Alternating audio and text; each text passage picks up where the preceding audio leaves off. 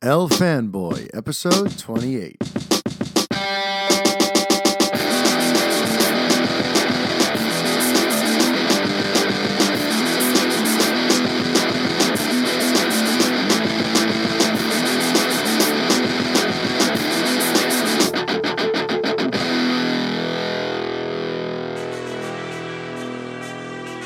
Hi everybody, Mario Francisco Robles, MFR here with you, and this is the 28th edition of the FANBOY podcast.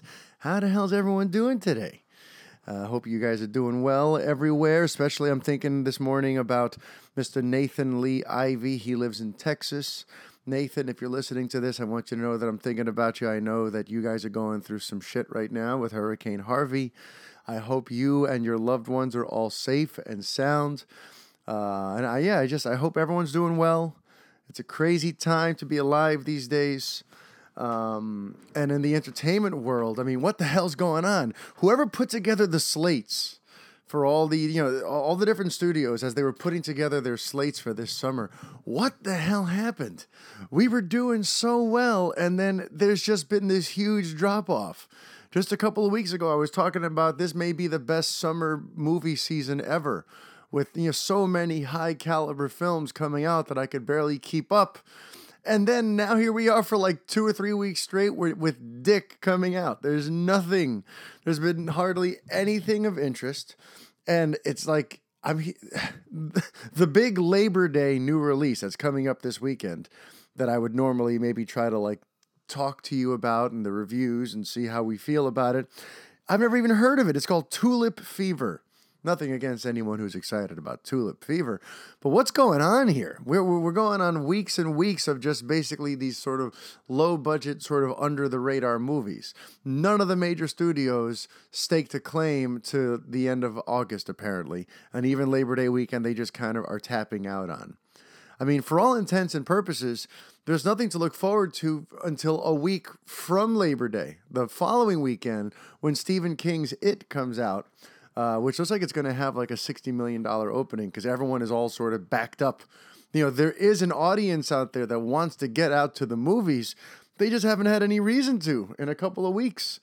We're going to get more into some full-blown box office analysis in just a little bit. But for now, in terms of what I've been up to in the entertainment realm, I mean, honestly, I haven't made it to a theater to see a movie now in a couple of weeks. Kind of like coincidentally, because there's nothing to watch, and with my wife's rehearsal schedule, it's hard for me to get out at night to go catch a movie, which is usually when I go to screenings or when I try to catch a flick. She's rehearsing hardcore for her production at Cabaret, so I got to be home with the kiddies. So I've been taking care of business here at home. I've been writing, I've been editing, I've been working on this special thing that I've been talking to you guys now for about over a week. And I'm sorry that I blue-balled you guys. I was going to have it ready on Friday, and then life happened. But it is coming later this week. For anyone who listened to my appearance on the Medium Popcorn podcast, which went up yesterday, it was a pretty special one because it was a reunion of sorts. Brandon, the host, brought me on with Joseph Jammer Medina, my the other one of the other Lost Fanboys team members. I can't say other half because it was 3 of us there for a long time. For those of you who listen to Lost Fanboys, it was Kelvin, it was Jammer, and it was I. Then they got rid of Kelvin, and we weren't even allowed to mention that. Then it was just Jammer and I. Then they got rid of me, so now I am FANBOY. But anyway, so Jammer and I haven't spoken in a while. We text once in a while, and he's a good dude, and we actually have stuff that we want to work on together beyond the realm of film blogging. But this was the first time we got to just sort of like lock horns and talk some DC stuff like the good old days. So I want to just thank Brandon. If you're listening, thank you for having us on your show. And thanks for thinking of us as the people that, you want to have these DC discussions with. Because, I guess Jammer and I have gotten into it quite a bit over the year. Over the year that we were together. But yeah, so what I was getting to was On that podcast, I mentioned what the thesis for this special event I'm planning for you guys is. And essentially, I'm just going to tell you the title of it. I don't want to get too much further into it because I kind of want to surprise you. But essentially, later this week, you guys are going to see something in the podcast feed called FANBOY Presents The Curious Case of Benjamin Affleck. I'm going to leave it at that. It has to do with DC. It has to do with Affleck. It has to do with insider stuff I've been told. It has to do with just analyzing the incredible ups and downs of this tumultuous relationship between an A-lister like Affleck and the DC Extended Universe. So just keep an eye out for that. I'm no longer going to say what day so that I don't get into trouble like I did last week, but it's going to drop this week. All right? Last night, if I sound a little hoarse today, it's because I was at Citi Field with my wife, and we were watching. We went to go see Lady Gaga. Man, that is one talented artist right there. I've been playing her songs for years because I'm a DJ as my quote unquote day job. But I always assumed she would put on a pretty good show because she seems to have a knack for theatricality. And man, it was a great show.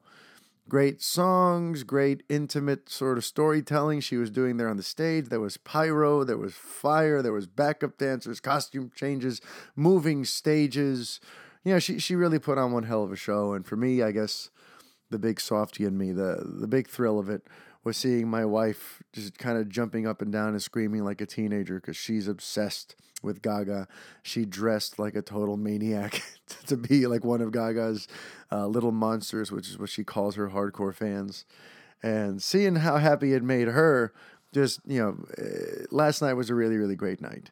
And really, the only other major sort of bit of entertainment that I've gotten to consume is television, and that's in the form of I wrapped up Netflix's Ozark, and I saw the season finale of Game of Thrones on Sunday.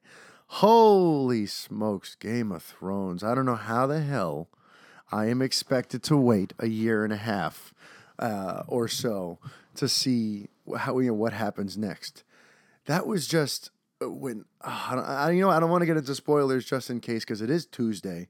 Maybe some of you haven't seen it yet, but let me just say, wow. To the people running Game of Thrones, I bow down to you. This season was great. I don't get what some of the hate is.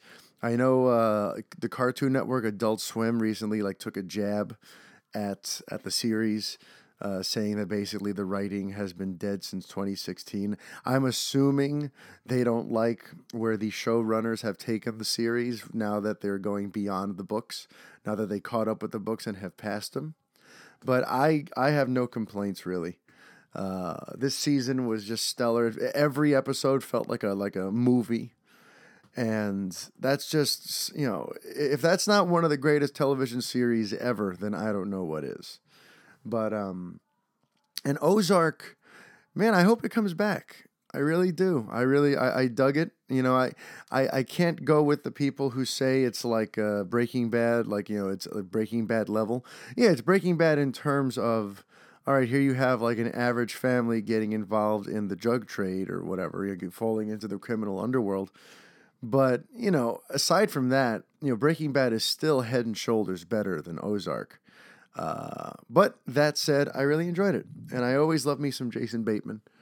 I think he's great in everything he does, and it's kind of cool to see him in something darker and more dramatic.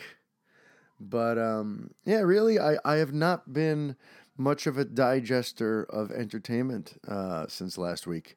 Just been kind of busy, been trying to just enjoy the summer, and it looks like that was a smart idea on my part because now the weather up here in New York is getting pretty autumnal pretty damn quickly. Today it was freezing in my room. We had to close the windows this morning. It's getting cold and gray out there, and I think this summer may be in our rearview mirror at this point, and that's pretty sad. But all right, you know what? I think I'm done yammering on and on here. Let's get into the week's news. So this week, I am going to forego the usual lengthy analysis of the box office because there really isn't a lot to discuss here. It was a very ho-hum weekend. We're talking 16-year lows here. This past weekend was the lowest since like late September 2001, when everyone was still sort of shocked by the tragedy of September 11th. So no one was going to the theaters. Yeah, this weekend box office is the lowest since then. So just real quick, in first place was The Hitman's Bodyguard at $10.2 million, followed by Annabelle Creation hanging in there, once again staying in the number 2 slot with $7.6 million. New arrival Leap, the animated film, opened to $4.7 million. By the way, I'm probably going to get stuck seeing that later today, because it's a cartoon and it's about dancing, so my wife and my daughter are basically demanding that we watch it, even though it does not fit my stringent Rotten Tomatoes criteria. Then number 4 was Wind River. No idea. Number 5 is Logan Lucky with $4.2 million. So, listen, it was a quiet weekend. The other big new release was Birth of the Dragon, and that opened in 8th place with $2.7 million. And that's really kind of it. There's not a lot to talk about. It was a sad weekend at the box office, and I bet you right now there's a bunch of studios who are saying, well, next year we got to open something big at the end of August to try to capitalize on how quiet things get over here. This is just insane. But yeah, so unbelievable what happened last week. I wrap up the podcast. I upload it for you guys to enjoy. And immediately following that, we began a very interesting news cycle. Basically later in the day, last Tuesday, they announced that Todd Phillips would be co-writing and directing a Joker origin film with Martin Scorsese attached to produce it. That it would be set in the 80s, and that it would quote-unquote be part of like a new DC banner that would not necessarily be connected to the DC extended universe. They're planning to make some films that just kind of tell unique stories and take unique angles that basically set it beyond the DCEU. And then the following day, I'm getting PTSD here, like I said on Twitter. The following day, we find out that they're also making a Joker Harley Quinn movie.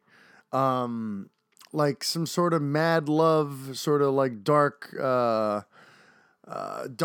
violent, romantic type movie. It seems to be the running sort of theory on that.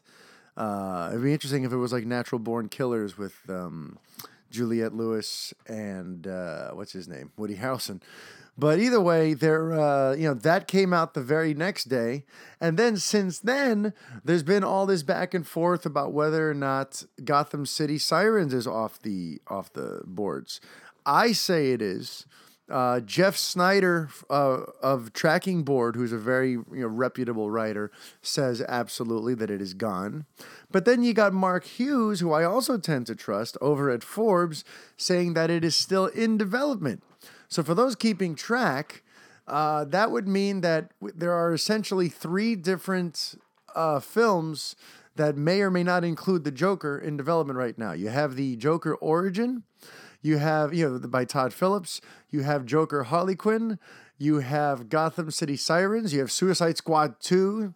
All in development, and they're all basically like offshoots. I mean, aside from the Todd Phillips Joker, 3 of them are offshoots of Suicide Squad. Which in and of itself was a polarizing film. And there's just I don't even know where to begin here. Let's start with the Joker origin situation. I gotta hope that somebody misheard something. That DC is not already trying to splinter off and make like multiverse movies or Elseworld tales. Like, guys, can you just get the DCEU fully on track before you start thinking about this shit? I know you're looking over at what Fox did, and it's working nicely for them because Deadpool and Logan seem to be set outside of the main continuity, and they kind of like cherry pick what things they're going to keep in them. Like, I know you see that that's working for them, but guys, Fox first spent 17 years building a likable brand that people sort of gravitate towards and at least know what's going on. The DCEU is still sort of trying to, build on the momentum created by Wonder Woman after several years of films that were polarizing and divisive.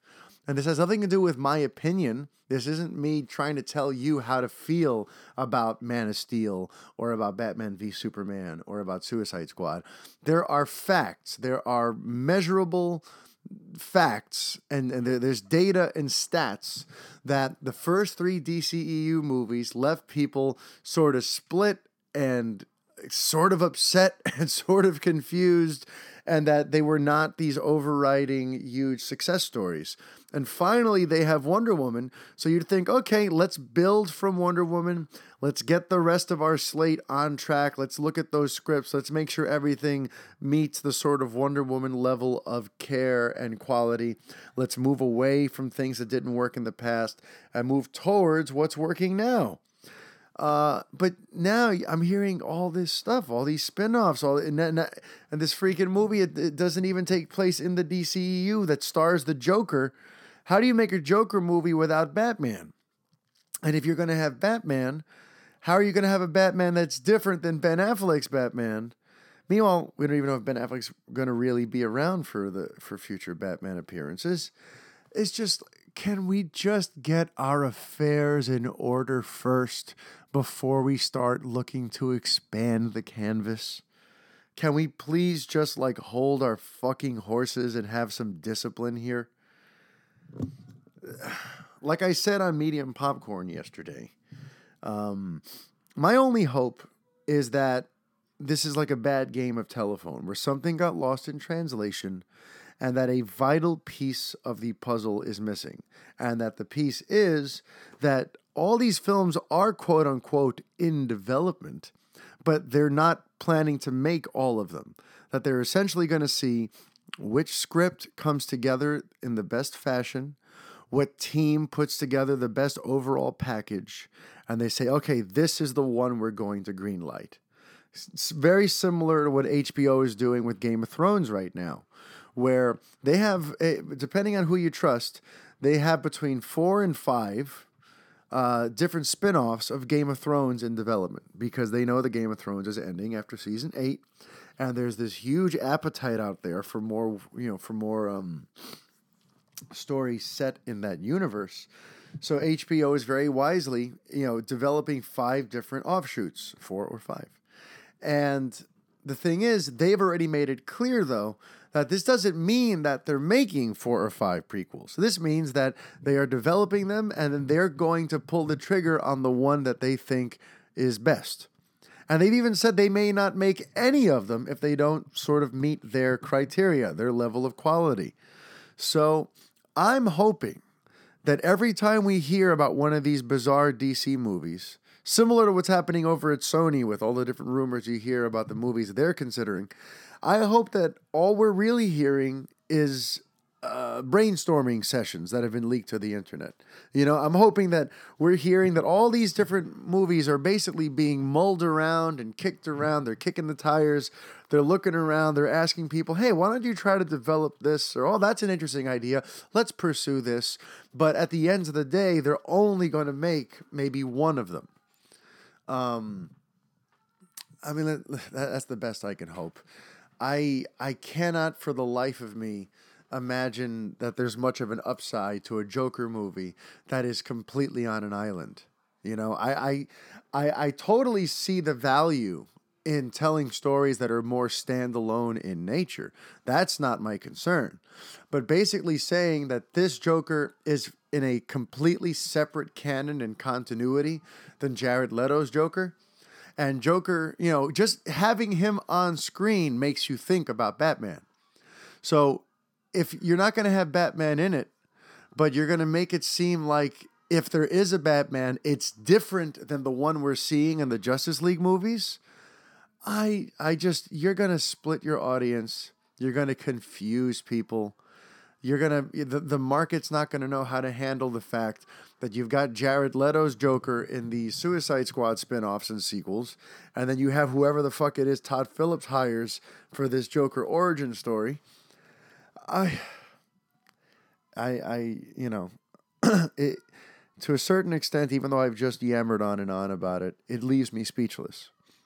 Because I can't believe if this is happening, I just want to know, what the fuck are you people thinking? What are you thinking? And that's why I try to be optimistic. And I try to say something didn't make it to the report. Somebody misunderstood something. This will be canon. And they're just going to introduce the idea of there being different Jokers. That, there was the original one, and then basically when he got older and maybe he was on his deathbed, or, that's taking it too far. But, maybe he basically passed the mantle down. Or, one of his goons who eventually rose up the ranks killed an old Joker and assumed his identity and took the makeup, and then he became the Joker 2.0.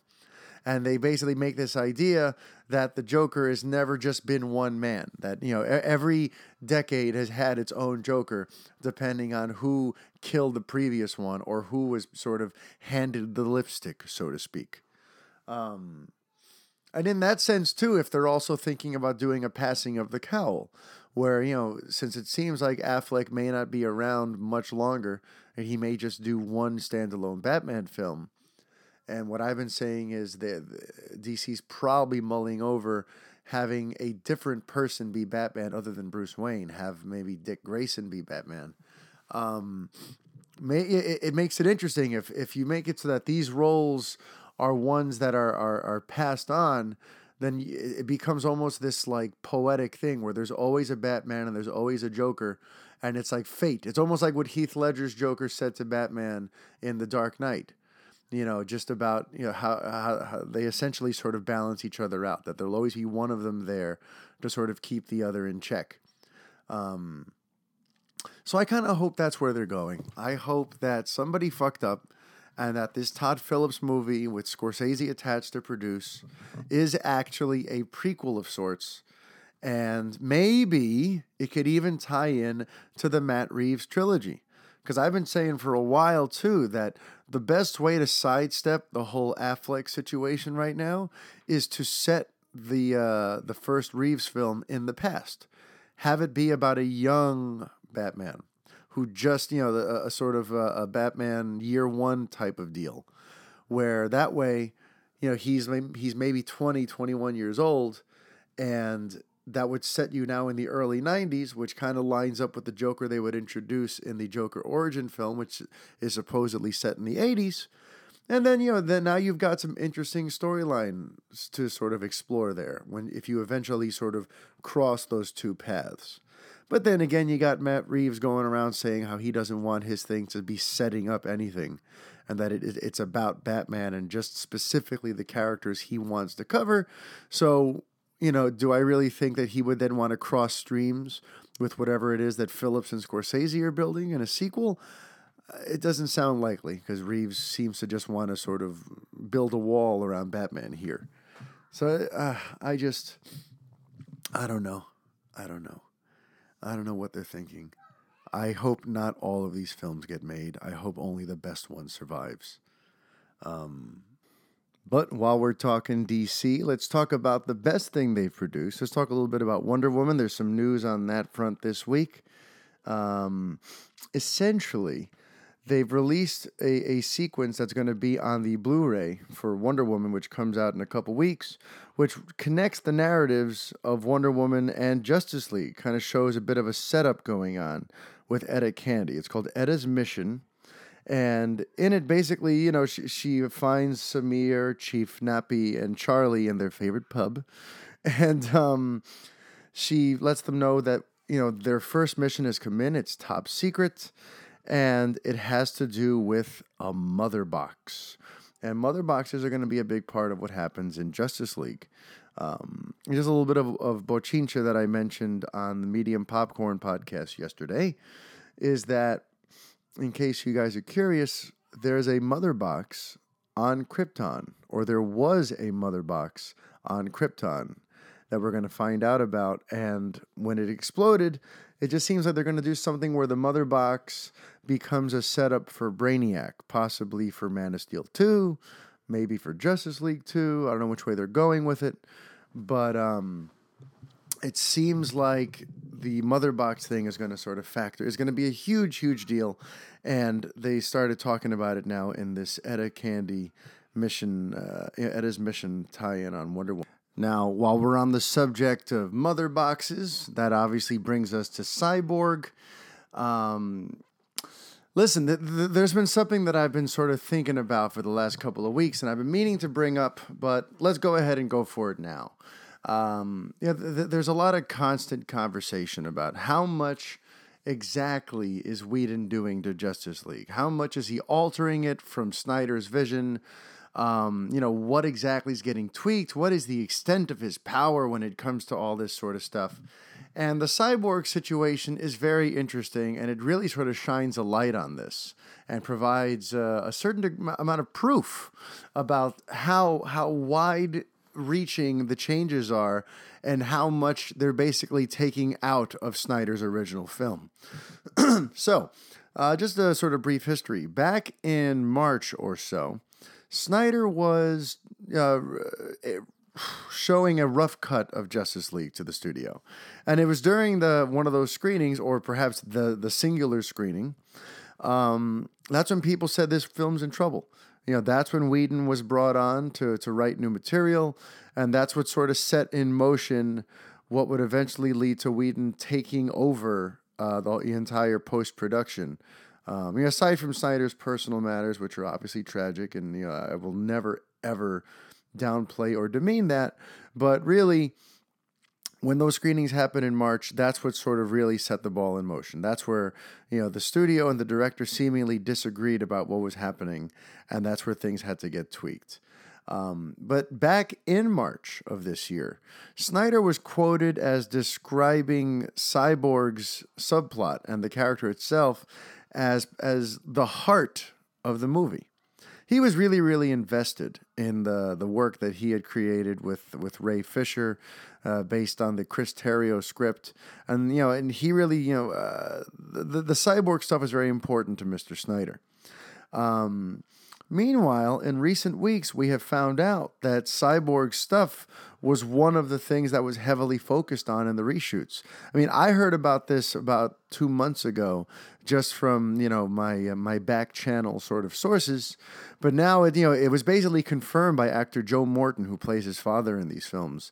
There's a quote making the rounds where he says in no uncertain terms that Cyborg stuff got reworked, that they had to lighten the tone, that that while he in particular didn't have a lot to do, just little minor nips and tucks, that it was that Ray's role, Ray Fisher's role, who plays Cyborg, had to get changed because of the tone of the film, and that the studio wasn't really happy with the way the film had come together, which is what facilitated all these changes.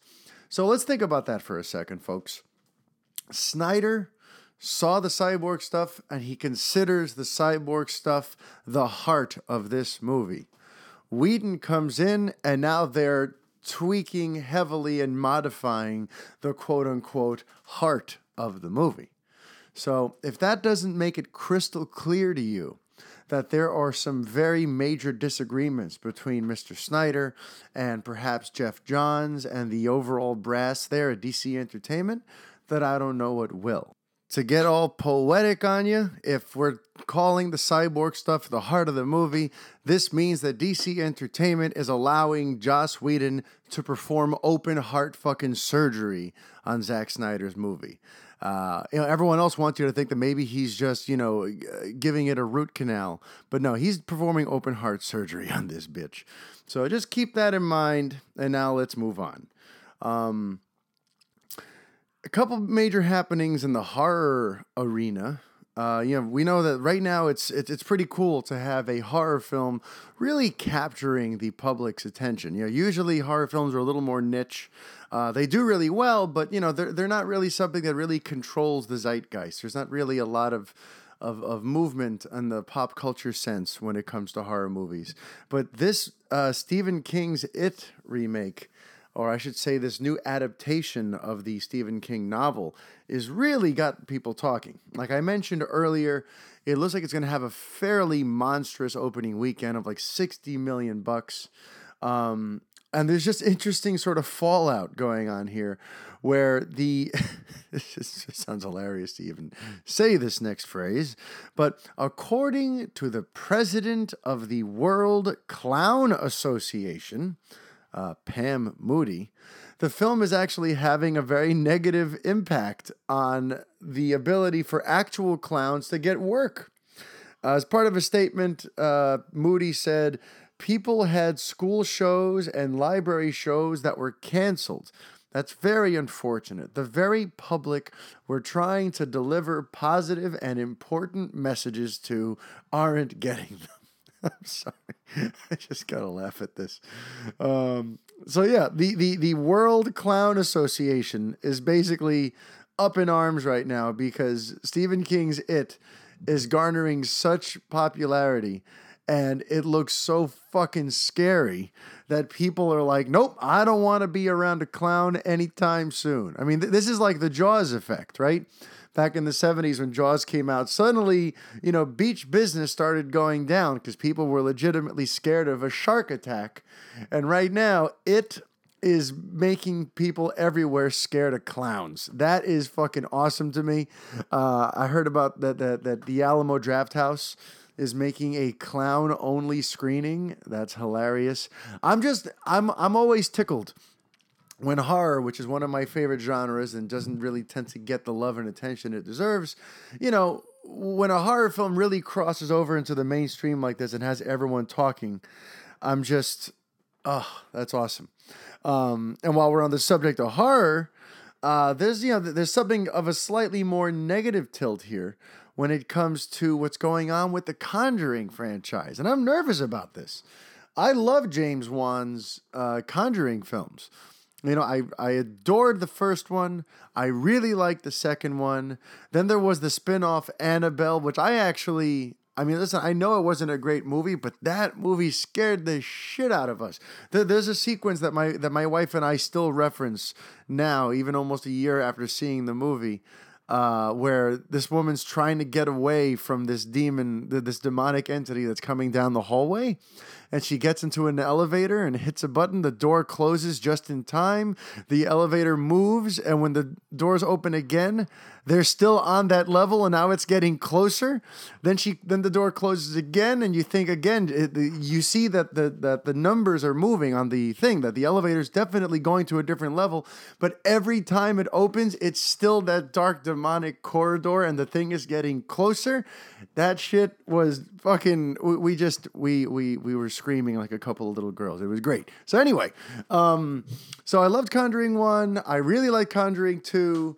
Annabelle, I got a big kick out of. I'm still dying to see Annabelle Creation because I've heard mixed things, but mainly positive things about Annabelle Creation. Then there's this one about The Nun, another offshoot coming out that's based on the scary-ass nun that was introduced in The Conjuring 2. And then there's apparently also, I didn't know this, but this is awesome, they're doing another spinoff about the Crooked Man. The Crooked Man was in The Conjuring 2, and that scared the life out of me. Both times I saw that movie, like I've seen Conjuring 2 twice now, both times I'm like, the Crooked Man, I want to see more of him, and now they're going to make a Crooked Man movie. And there's also Conjuring 3, which is in pre-production. So I love this whole Conjuring franchise. I think it's a brilliant concept because Ed and Lorraine Harris are real paranormal investigators. I mean, quote unquote real. But, they believe in this stuff. They have an actual museum in Connecticut that you can go visit. My wife and I keep saying we need to get up there one of these days, just drop the kids off with their grandparents, and we're going to take a ride to Connecticut. Ed and Lorraine Harris have a track record, and they've been connected to some of the greatest cases ever. The Amityville Horror came from their case, their case files. So I think this concept for a franchise is brilliant because it sort of roots it in something real, which really kind of ups the ante in terms of the horror, but also, you know, it makes all these spin-offs and sequels feel much more organic. It feels less like a cash grab like a lot of horror franchises tend to get, because this is actually pulling from their case files. You know, the spin-offs, not so much. You know, Annabelle wasn't really based on the real Annabelle story, and neither will The Nun or The Crooked Man, as far as I know. But the actual proper Conjuring movies are all based on case files of theirs. So I love it. But they're in a little bit of trouble, it looks like, because there's a lawsuit, a $900 million lawsuit being filed against Warner Brothers by Mr. Gerald Brittle. He's the author of a book about Ed and Lorraine. Did I say Harris before? Ed and Lorraine Warren. He wrote a book about them back in the 70s called The Demonologists. And ever since that time, he actually owns the film rights to their case files. And then, you know, I remember like reading up on this a few months ago. One of the ways in which Warner Brothers was attempting to work around that, and not give him his due and not make him a producer on the film and all that sort of stuff, was they were saying, well, we're not really following their case files. You know, we're really just sort of adapting them and giving them the Hollywood treatment. You know, so if you ever want to make a film that really, you know, is based on the hard case files themselves, and you can still do that. What we're doing is different. Ours is more of an adaptation, and we're taking a lot of creative license. But the way Warner Brothers shoots themselves in the foot, and this sort of stuff fascinates me because it's all, you know, legal stuff. And, you know, the way they shoot themselves in the foot is they mention in all the trailers that all this, you know, based on true events. You know, and the movies tend to open with like a little opening text scrawl that basically makes this seem like this is based on real life. Hell, in The Conjuring 2, they even showed pictures from the original Enfield poltergeist. So, you know, there's they kind of shoot themselves in the foot. If they're trying to claim, oh, we're not really basing it on their case file, so, you know, we're not stepping on your film rights issue. But then in the movies themselves and in the marketing of the films, they treat it like it's real. That's where now they're getting themselves into trouble. And there's been an update on this lawsuit now, where now it is going to go to trial. There's all kinds of lawsuits are filed all the time, but they don't always make it to trial. And it has just been ruled that Mr. Gerald Brittle has a strong enough case that they're going to go to trial. So I'm nervous about that because I want these Conjuring movies to continue, and I don't want Warner. What I'm hoping happens is Warner Brothers basically says, my bad, offers this Brittle guy a nice little lump sum settlement, and then just moves on. I hope to God this doesn't become the sort of situation now where like they have to scrap their plans because Mr. Brittle is like, no, I have the film rights. I'm going to make movies about this stuff. You guys aren't allowed to. I hope that's not the case, because I think the Conjuring stuff is a gold mine. I think it's brilliant in terms of a storytelling conceit. I love having Vera Farmiga there. I could not be higher on The Conjuring, and I hope to God that this lawsuit doesn't become an issue. Just another couple of quick hits in terms of news. There's rumors that Beyonce is in talks to sing the next James Bond song, which I'm kind of surprised it hasn't happened yet. If you think about it, you know, she's, you know, one of the big modern day divas. You know, they had Adele on the last one. You know, James Bond movies always tend to get like that big grand singer. And Beyonce, with her sort of diva status, you know, I'm surprised that it's taken this long for someone to try to get her to sing a Beyonce song. To get her to sing a James Bond song. So if that happens, I will not be shocked, and I assume it will be good, even though, truth be told, I consider Beyonce to be fairly overrated, and I'm not a huge fan. But, you know, it does seem like a good match, so I can't argue with thought behind that. Then there was also, you know, Star Wars The Last Jedi just released a new image of Rey holding like a bow staff type deal, presumably on Ahch-To, preparing for her training sequence with Luke Skywalker. She looks pretty badass in it. I really, you know, The Last Jedi is just... I cannot wait to see this film. I need to see this film. The Star Wars movies are just so important to me. And anytime there's a new image or whatever, I'm just like, yes, there's another Star Wars movie coming. I get very excited. It really connects me to like my childlike glee. Unlike with like the DC stuff, which, you know, I've become so jaded to. So whenever there's new news on that front, I flinch and I get scared as to what it's going to be. Whenever there's new Star Wars stuff, I tend to be fairly excited, especially when it's about like episode 8 or episode 9, you know, like a proper entry in the in the galactic saga that's taking place.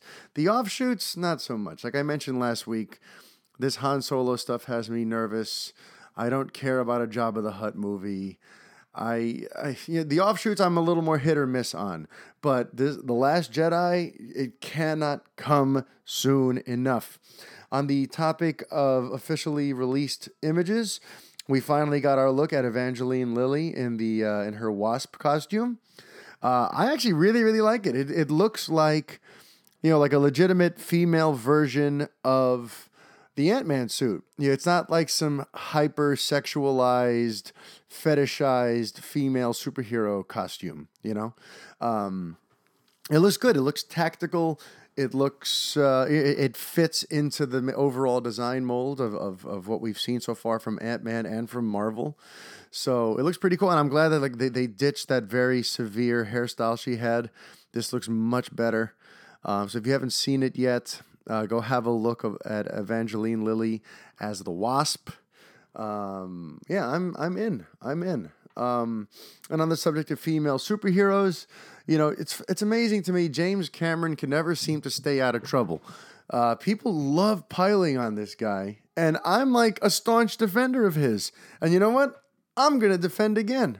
I mean, not really, but within the last few weeks, there was a little bit of an uproar because he said that he didn't really view Wonder Woman as the feminist triumph that everyone is speaking of. You know, in his eyes, just to sort of read between the lines, you know, he still feels like this was like standard superhero 101. And in terms of the female stuff, you know, it's like they have her all scantily dressed. She's still this beautiful, striking woman, and she's this like idealized. She's like the male version of what we want a female superhero to be, you know. And he has somewhat of a leg to stand on there because remember the script was written by men. And the whole process was developed by men. Yes, you have Patty Jenkins directing it, but by and large, this was like Zack Snyder's idea of what Wonder Woman should be. And he didn't really feel like it really had much of a female point of view. And that's the thing. Everyone, you know, opinions are subjective, and he just interpreted it differently. I don't think he was shitting on the movie. I think he actually said he liked the movie.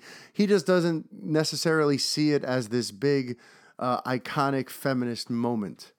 And then, of course, that got everyone coming and yelling and screaming at him. And Patty Jenkins had to release a statement. Although, to her credit, it wasn't like she wasn't lashing back at him. It wasn't very defensive or hostile.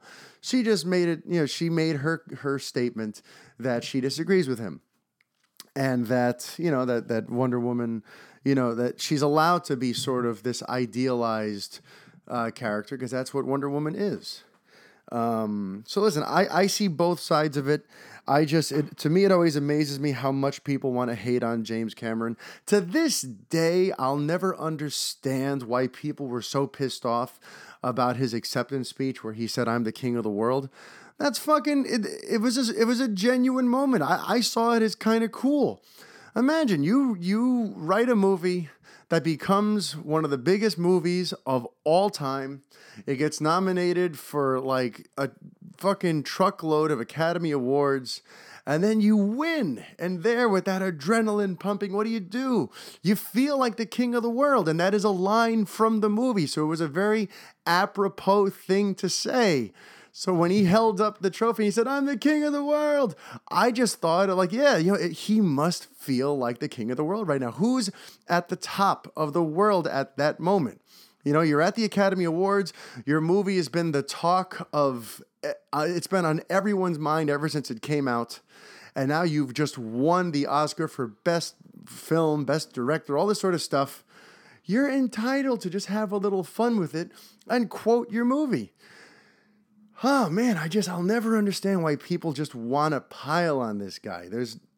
Anyway, I'm going to move along since I know that I'm like in the minority when it comes to wanting to defend Mr. Cameron. But I've loved too many of his films, and I feel like I understand him better than a lot of these people who want to tear him down. Speaking of understanding people, I'm trying to understand Simon Kinberg, though, because Mr. Kinberg is directing X-Men Dark Phoenix. And by all accounts, it seemed like the X-Men films, the proper X-Men films, were moving more towards a comic book direction. You know, while the early stuff was a little more grounded, a lot of the early, the early Singer films, they stripped down the costumes to make them like black leather. They tried to make it more allegorical, more subtle, less overtly over the top and comic booky. I've been chronicling that if you've watched since X-Men First Class, they've been getting bigger and grander and more colorful and more embracing of their comic book heritage ever since First Class. And then especially in like Days of Future Past with the time travel and, you look at the designs for X-Men Apocalypse and whatever, like they're going bigger and broader and more colorful and more sort of over the top. That's what makes Kinberg's comments about Dark Phoenix a little bit, a little bit troublesome. So, he said, we must find a way to ground it so it's not too intergalactic. He says he wants the film to remain human and emotional on his watch. Hopefully, this only means that they're going to avoid the outer space stuff from the Dark Phoenix saga. Which, mind you, I've never read the books, so I'm not sure how much of it is supposed to take place in space. I don't know if them keeping it here on Earth is going to totally demolish or destroy the chance of that story being told right. I just know that I get worried when I hear words like ground it, and human and emotional. I remember, right around when Christopher Nolan started making his Batman films, everyone started talking about how grounded and dark and gritty things were. And I'm kind of happy that things are starting to head in a more colorful, more adventurous sort of direction. So if he wants to ground the Dark Phoenix storyline, I'm like, isn't that what we kind of already did? You already had a gimped sort of grounded, indirect adaptation when you did X-Men 3. Like if you're going to do this storyline, then do everything that it entails. So that's just a little update there from Mr. Kinberg on X-Men Dark Phoenix. I hope that all he really means is that they're going to avoid the outer space stuff. And while we're on the subject of grounded superheroes, The Punisher just released a new teaser for his series, the one starring Jon Bernthal that's coming to Netflix, following up on his wonderful debut in Daredevil Season 2. And, it's very sort of, vague and cryptic, but it looks like it's definitely dropping this year. There's been a lot of back and forth about what the exact date will be, but now we have the names of all the episodes. We have a date that ends in 17, so it's definitely dropping in these next couple of months. And I'm in, man. Jon Bernthal is the man. I was very, very intrigued by his Frank Castle. I want to see more of his Punisher. So for those of you who are like concerned about the wait or whatever, it looks like we're not going to have to wait much longer. It looks like it's going to arrive sometime in November, and I can't wait. That may be the first Marvel Netflix series I watched from start to finish since Daredevil Season 2, because I've sort of kind of like jumped ship. I don't really watch them anymore. I to this day I have not finished Luke Cage. I think I stalled out around episode 8 or 9, and it was fine. I just wasn't all that gripped by it. I stalled out on Iron Fist around episode 4, and I don't even feel a pull right now to watch The Defenders, which is sort of astounding because after all these years of build, you'd think I would be totally into seeing, all right, now let's finally see Daredevil, Jessica Jones, Luke Cage, Iron Fist all together. Oh, you got Sigourney Weaver. You'd think I would be like making it a point to sit down and watch this series every night now that it's finally out, and I kind of don't give a damn. I don't know. Maybe it's the word of mouth. I don't know. I kind of don't care. All I really care about is Daredevil and the Punisher, and a little bit about Jessica Jones. In terms of everything else they're trying to set up there in the Marvel Netflix world, I just kind of can't get it up for it. But this Punisher thing, I'm definitely going to watch. And I'm going to sort of close out today on this interesting issue going on with HELLBOY. For those of you who are not in the know, last week I reported that Ed Skrein, or Skrein, not sure how you pronounce it, had been cast as Major Ben Daimio in HELLBOY, the reboot. And now he's withdrawn. There was a big sort of backlash. I didn't even catch it at the time that Major Ben Daimio is supposed to be Asian, or at least half Asian. So there was a big sort of backlash about them whitewashing the character. And to his credit, he went to Lionsgate and said, I don't want to do it anymore. I don't want to be a part of this. Here's the official statement he released. He said, last week, it was announced that I would be playing Major Ben Daimio in the upcoming HELLBOY reboot. I accepted the role unaware that the character in the original comics was of mixed Asian heritage. There has been intense conversation and understandable upset since that announcement, and I must do what I feel is right. It is clear that representing the character in a culturally accurate way holds significance for people, and that to neglect this responsibility would continue a worrying tendency to obscure ethnic minority voices and stories in the arts. I feel it is important to honor and respect that. Therefore, I have decided to step down so the role can be cast appropriately. Representation of ethnic diversity is important, especially to me as I have a mixed heritage family. It is our responsibility to make moral decisions in difficult times and to give voice to inclusivity.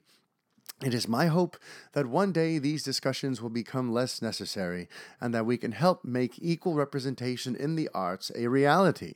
I am sad to leave HELLBOY, but if this decision brings us closer to that day, it is worth it. I hope it makes a difference. With love and hope, Ed Skrein. And then Lionsgate released a statement as well saying, Ed came to us and felt very strongly about this. We fully support his unselfish decision. It was not our intent to be insensitive to issues of authenticity and ethnicity, and we will look to recast the part with an actor more consistent with the character in the source material. So, hey, I mean, that's all pretty big. And I think this is probably the best way this sort of situation has been handled. Rather than getting like defensive about it, rather than basically saying, well, whatever, deal with it, we're proceeding as planned or whatever, like other projects have done.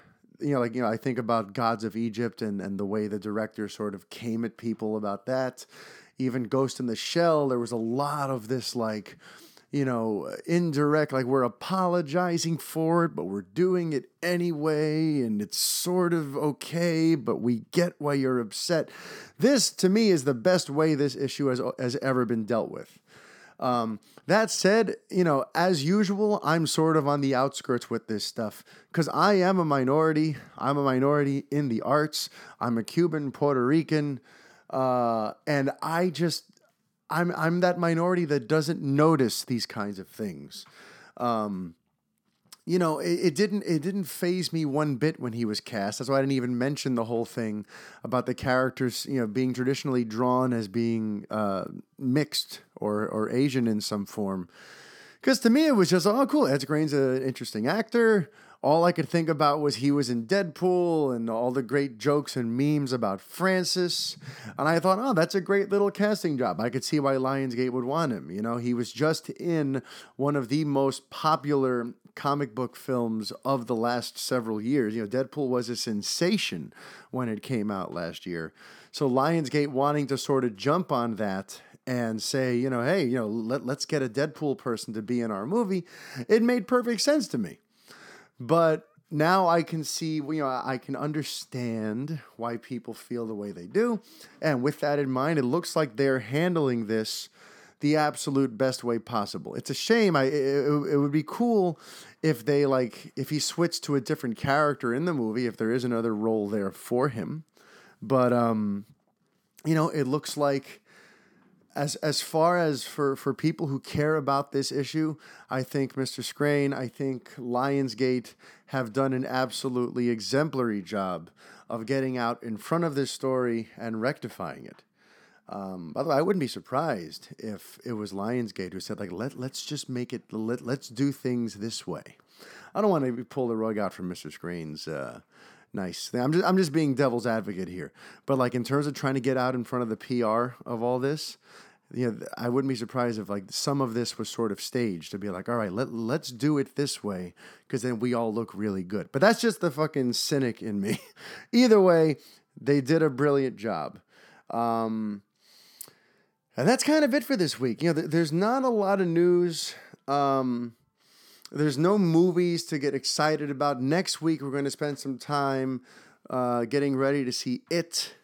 And later this week, we're going to have the special FANBOY event, the Curious Case of Benjamin Affleck. But in terms of news stories this week, things are a little light. We're in a quiet time right now.